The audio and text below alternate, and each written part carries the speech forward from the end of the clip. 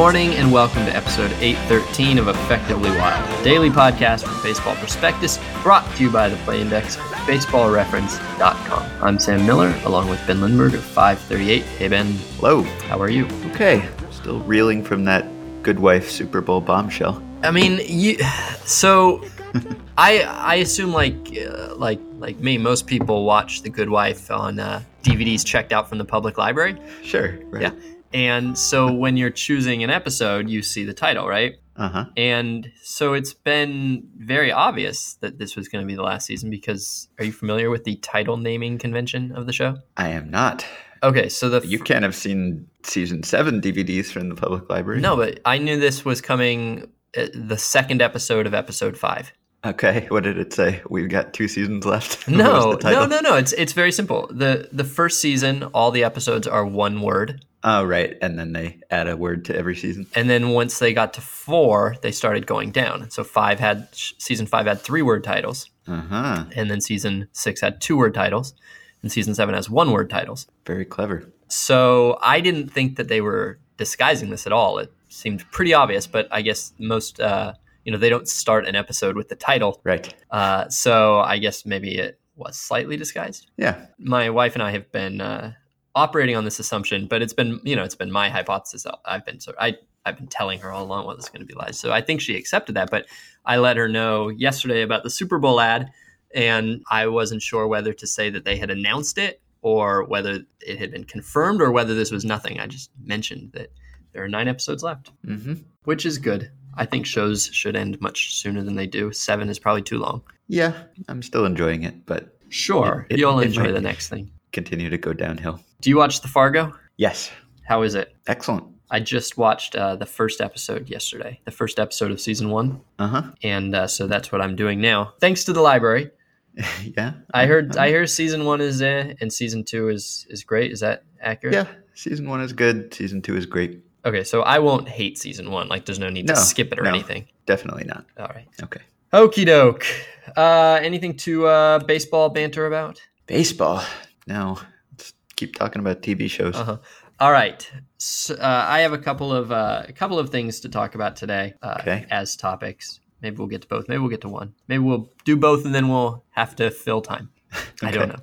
The first thing, we haven't really talked yet about the strike zone changing. And I think we briefly mentioned it. Yep. But I wanted to talk in a little bit more detail about your feelings about this. Major League Baseball said about a week and a half ago that they were exploring the strike zone, that they might bring it from the bottom of the kneecap to the top of the kneecap, or from the hollow of the knee to the whatever the opposite of a hollow is, or what is above the hollow, from the hollow of the knee to the ceiling of the knee, or I don't know. I'm trying to now I'm thinking of the knee as like a cave. Right. It's like the concave part of the knee to the convex part of the knee. Okay. And so this is just a study issue right now. Major League Baseball has suggested that it would have to be collectively bargained, which would put it in line to be something that would be enacted in 2017, not 2016.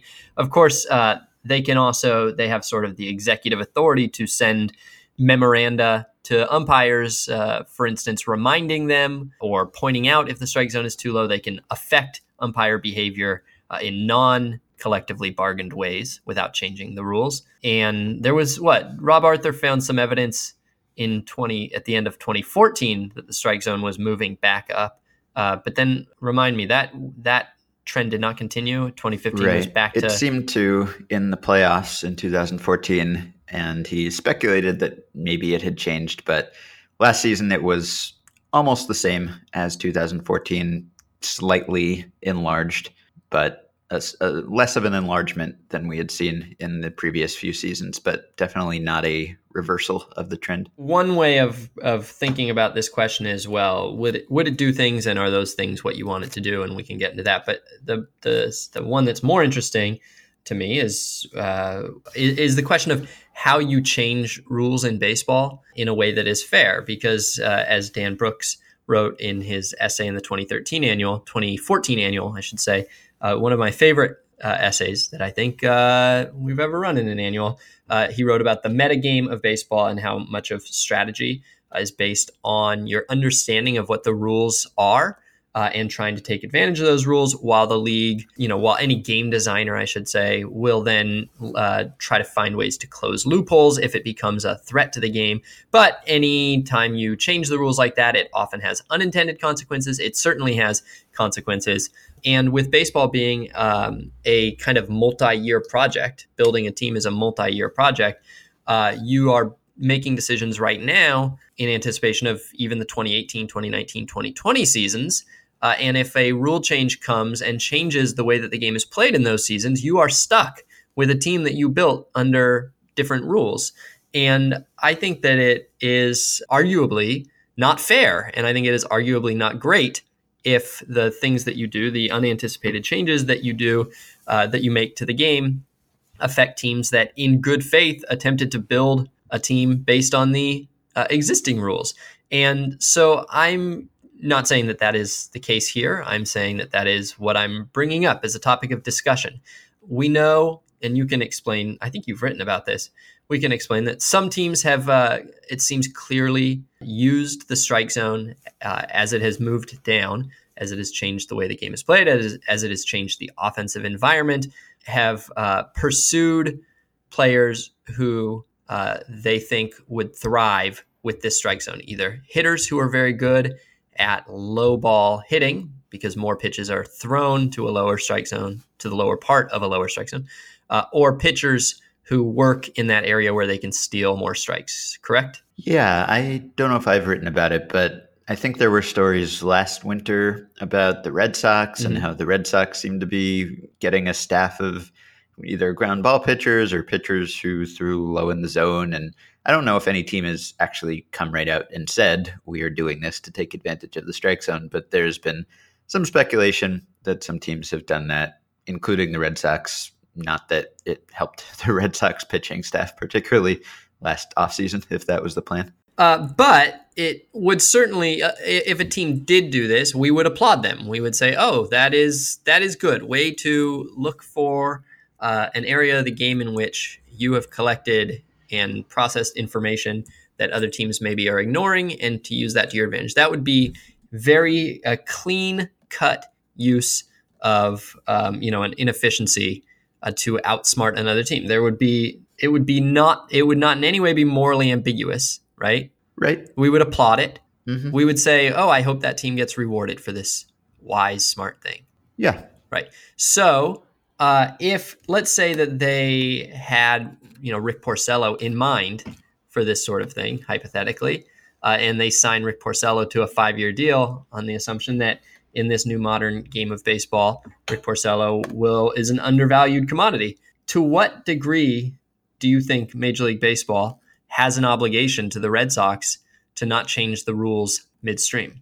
I think not to a very great degree. I think even last offseason when that stuff came up about the Red Sox, people mentioned, maybe we even mentioned on the show, that there was some risk to doing that, because if you build your whole strategy around how the strike zone is currently called, well, we've just seen the strike zone be called differently than it was called several years ago. So it's somewhat unpredictable. So you're taking a risk there. And we've talked about that before with like catcher framing, for instance. What if umpires no longer call balls and strikes and it's a robot strike zone? Then suddenly your great framing catcher prospect might not be worth anything anymore. And so I think you just have to factor that in, because it's not like this just happened totally organically either. It's not like it just developed this way. The way the strike zone has dropped and expanded over the last several years is the result of something Major League Baseball did. And Rob Manfred kind of acknowledged that in a recent statement about how the umpires are calling strikes the way that the league wants them to call strikes. And they've been, judged by this zone system based on pitch FX for the last few years, and they're calling balls and strikes more accurately according to that system. But that system is sort of responsible for this enlargement of the strike zone. So they've kind of injected themselves already and disrupted the natural course of events. Yeah, there's sort of 3 different ways that you could see these new climates kind of be injected, though. And so let me give you an example. There's a apartment across the street from me that decided to only put windows on one side of their apartment complex. I don't know why, but they did. They're like a 4-story apartment complex. They overlook, the windows face the southeast. And so you have this, you get plenty of sunlight because the windows face the sunny side of the earth. And you get a nice view of, downtown. Okay, so it's decent. It's also kind of weird that you don't have any windows on the other side, but it's a choice they made. Now, there are 3 ways I would say that strategy of building an apartment there just like that can be affected. One is, something like nature happens. Like maybe, there's an earthquake. You decided to build on a fault line and, the place crumbles. Or there's a flood. And the place gets ruined, or maybe, for some reason or another, there's a volcanic eruption that, affects the atmosphere to such a great degree that the world no longer has any sunlight and we're all living under a cloud of ash. So your great sunny view is no longer sunny. It's just dark and gray all the time. Okay. So in those cases, natural events have hurt the value of your apartment. And there's nothing you can't complain about that. The weather's the weather. The climate's the climate. I'm about to say you can't affect the climate, and you're going to do that again. So I'm not going to say it. But naturally occurring events, you can't complain. We're all living under the same natural order. Okay. Now, second is that another real estate developer could come and build an apartment directly in front of all your windows, which is what is happening. This stupid apartment unfortunately is about to be blocked by a 5-story apartment, the wall of which is going to be like 8 feet from the windows. And all these people who had nice views and lots of sunlight are going to be staring into an alley and getting 0 sunlight. And that's their only view. So this is, my wife and I are endlessly amused at these people because now they're complaining that this apartment shouldn't be allowed to be there. But it is zoned for apartments that are, up to 6 stories high. And in fact, they took advantage of that some years ago and built a 4-story high apartment. And if they, had any foresight or looked ahead, they would have known, somebody else could build a 6-story apartment right there. It is right there in the zoning. It is completely allowed. And you kind of gamble when you build that 4-story apartment. You gamble, but you know that for fair reasons, it might cost you. Okay. So that would be the umpires. The first example is just umpires naturally, for whatever reason, umpires slowly move in directions as a group, naturally start calling low strikes or high strikes or outside strikes or whatever. They start ejecting people for no reason or calling more balks or whatever. That's just the weather, right? The second is the Major League Baseball saying to them, well, hey, the rule is actually this, and we would prefer that you call the rule book strike. And if you're taking advantage of a momentary or for some years, a lapse in the rule book, the calling of the rule book strike or whatever, but that at any point the league can simply enforce the rules that are on the books, well, you have to be prepared for that. You gamble that they won't, but you're aware of the possibility. The third is after you've built your 4-story apartment, the city goes and changes the zoning, and where an apartment was not allowed previously, it all of a sudden now is allowed. And you had no way of knowing that there was going to be a legal right to build an apartment in front of you. That was not in the rules. And so for the league to now come and change the strike zone feels like more of the latter. Now, I'm not saying that they shouldn't do that. I'm not saying that it's not good for the game to have changes to the strike zone, even codified changes to the strike zone. What I am sort of saying is, if you're going to do that, I feel like you have some obligation to give teams enough lead time that the decisions that they made for 2017, 2018 are not affected by this. And it doesn't seem to me unreasonable to say, fine, change the rules, but they don't kick in for 3 years. Because a huge part of roster building is I don't know what percentage of your moves are planned for this year, for the next year, for the year after, for the year after, for the year after. But it's probably something like, 60 or 50, 30, 10, 5, 2, 1, right? So some fairly large portion of your planning this offseason was geared specifically toward 2017, 2018, and maybe 2019. And it feels weird to pull the rug out from under that when it's fairly easy to not do that, to simply give more lead time, to say it'll kick in 5 years or 3 years or 10 years or whatever. Yeah, the zoning argument makes sense to me because I went through that same kind of calculation when I moved into my apartment, which is on the western edge of Manhattan, and there's a nice view north because the 10 blocks or so north of me are a protected low zoning area, and you can't build big buildings there. And there's a giant UPS building right in front of my building, but it's very low. It takes up the entire block almost, but it's low and it doesn't block anyone's view.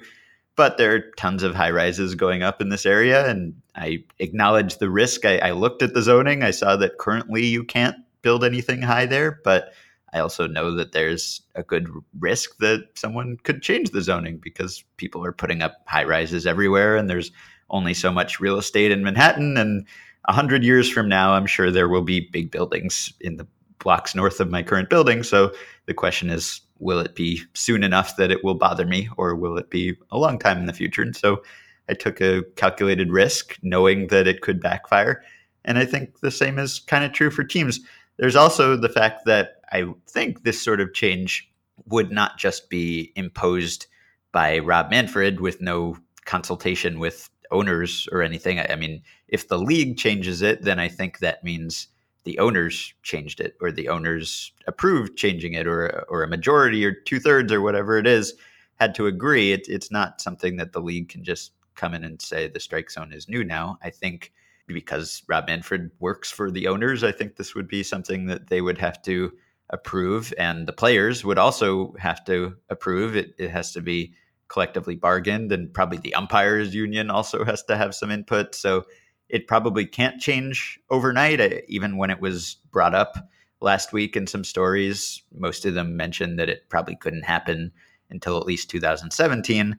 And if it did, I think it would require acceptance by everyone, or a majority or something. So, well, a majority, though, isn't really much protection for the teams that might be affected by this. If it had to be unanimous, fine. Mm-hmm. But if we're talking about a few teams that benefit from the current state, well, that's exactly, I mean, the rights of the minority are constantly trampled on by democratic institutions for just that reason. So sure, I think you just have to know that going in. I think it just comes with the territory. The strike zone has changed several times throughout baseball history in response to some perceived imbalance between batters and pitchers, and the perceived benefit to the game that would come from this. And if a few teams' roster is suboptimal because of that change, they probably should have and did know that that was a possibility when they arranged things that way. So I think you're kind of, it's like putting all your pitchers in the same basket or whatever. I wouldn't feel too bad for a team that got caught because of this. And it's not like, it's not like you wouldn't be able to compete if the strike zone moved up 2 inches. It might erase your edge. Maybe it would even hurt you a little, but it's not like you would be just out of the game for 2 years while you adjusted to this. And I think you should have seen some possibility that it would be coming. I mean, we foresee it right now. We're talking about how it could change.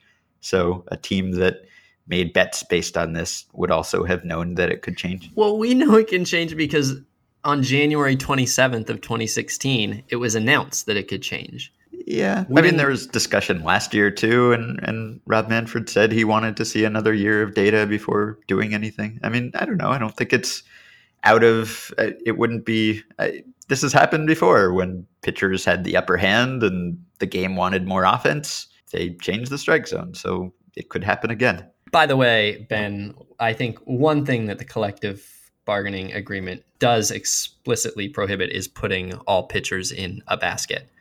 That's true. In one basket. Yeah. I think it specifically says that if you're going to put pitchers in baskets, they each get their own basket, and it has to be a first class basket. Actually, I learned one thing. I'm reading the CBA, by the way, right now. Just casual reading. I'm about halfway through. I expect to be done the next day or two. But one thing in it is if there are no first class tickets available for a player who's traveling somewhere where first class ticket travel is provided for, as an alternative, they can provide 3 non-first class seats for every 2 players. So you get 1.5 seats in lieu of first class travel. And you also get the first class meal in this case. Okay. So if pitchers do have to share a basket, it has to be a 3-person basket, but only 2 pitchers are allowed to be put in that basket. Yeah. So just okay. All right, but have I not even convinced you that that it is better and not in any way more onerous to simply delay the implementation of this strike zone for a couple of extra years after you've made the change? Have I not even convinced you that is the least obstructive way of changing the rules of the game? It depends how acute the need for a new strike zone is, I think. If you think that baseball is being materially harmed by the way things are done, then I see the argument for changing it quicker. I think yeah, you should give some warning. I think it would be best if you gave at least a year to, for teams to make whatever adjustments they want to make based on that. It would be bad, I think, if you adjusted it in, say, spring training and suddenly that was the strike zone for that season. That would be disorienting and kind of confusing and possibly bad. So yes, but I don't think you need to wait 3 years or something. I don't think that many teams have really just built their entire strategy around the 2 inches at the bottom of the strike zone. But as a general principle, destabilize the game. As a general principle, though, why risk? I mean, who knows what rule change might affect what team in what way? We maybe in this particular instance, you don't think that it is an issue, but there might be another rule change somewhere down the line that does. And if you have an established, precedent that rule changes are implemented slowly enough that teams can play the meta game, can play the multi-year game without fear of having things kind of flipped on them in a way that might be unfair or harmful. It feels like it gives clubs more freedom and more confidence to make more imaginative decisions if they don't have to worry about what abrupt change might be coming to take away that advantage. Yeah, I'd be okay with a rule that said if you're going to change the strike zone, it has to be announced a year or even 2 years. I guess the problem is that you're on my side. Thank you. Sort of. I don't know. These things can change very quickly, though. And what if the strike zone is suddenly enormous and baseball is bad because strikeouts are way up? Michael Bauman wrote for Baseball Prospectus last week about how the game is getting more boring in a sense because strikeouts are up, and it's optimal for teams to go after high strikeout pitchers and also high strikeout hitters. And so that's combined to make the game less entertaining. We've talked about that before. So what if things get out of hand really quickly and then you're locked in to that system for a couple of years and you can't change anything? I don't know. I think there's some advantage to having the game be responsive to crises as well. When we've seen rule changes like catchers in the baseline and that kind of thing in response to serious injuries, then maybe it's not such a bad thing. I mean, there was a lot of confusion about that. I don't know whether that was because it was implemented so quickly or because it just wasn't implemented very well. It wasn't written very well or very clearly, but there's some confusion. But on the other hand, if you're responding to an actual problem, you don't want to have a dangerous way of doing things on the books for extra years just because you don't want to change things too quickly. So I don't mind some responsiveness too. I could go for a year, but I don't think any more than that is necessary. All right. Now, I'm glad that you brought up Michael Bauman's piece because it then transitions into the second aspect, which is, do you think that raising the strike zone is the appropriate way of dealing with whatever problem MLB is trying to solve? And I'm going to just jump ahead of your answer and give you some facts, some things, okay? Mm-hmm. So after the study was announced, August Fagerstrom wrote on Fangraphs about the biggest hypothetical losers of a raised strike zone, which basically means pitchers who most work in this area of the strike zone, as well as pitchers who get the most called strikes in this disputed area of the strike zone. And the pitchers include, well, as August says, a lot of people that you would expect, but guys like Dallas Keuchel, for instance, is a huge beneficiary of this. And, Kyle Gibson, who is kind of like 70% of Dallas Keuchel, similar style, just not as good, is a big beneficiary of this. And Kyle Loesch and Chris Heston and John Lester and Mike Leake and John Neese are all on this leaderboard. Jay Happ is on this leaderboard. Kyle Hendricks is on this leaderboard. These are not guys who are strikeout pitchers. These are guys who are kind of on the less strikeout skewed side of the game. Some of them are good pitchers. Some of them have been successful pitchers. I don't think the goal is to take away success from pitchers. Isn't the goal to put more baseballs in play, increase the need for good defense, increase the need for batters who can run, and increase the amount of time that the ball is actually in play? Isn't taking this strike zone away really taking away the pitch to contact ground ball pitcher? Well, I don't know. Those guys may have benefited the most from it, but I think the only possible result of shrinking the strike zone is that there will be fewer strikeouts. Oh no, clearly, clearly shrinking the zone is going to mean fewer strikeouts. But is that the part that you shrink? That seems to be the least helpful place to shrink it. I mean, it's obviously very tricky to shrink the size of the plate. Now, it has been done turn of the previous century in an effort to squash offensive stats so that they wouldn't have to pay hitters as much. The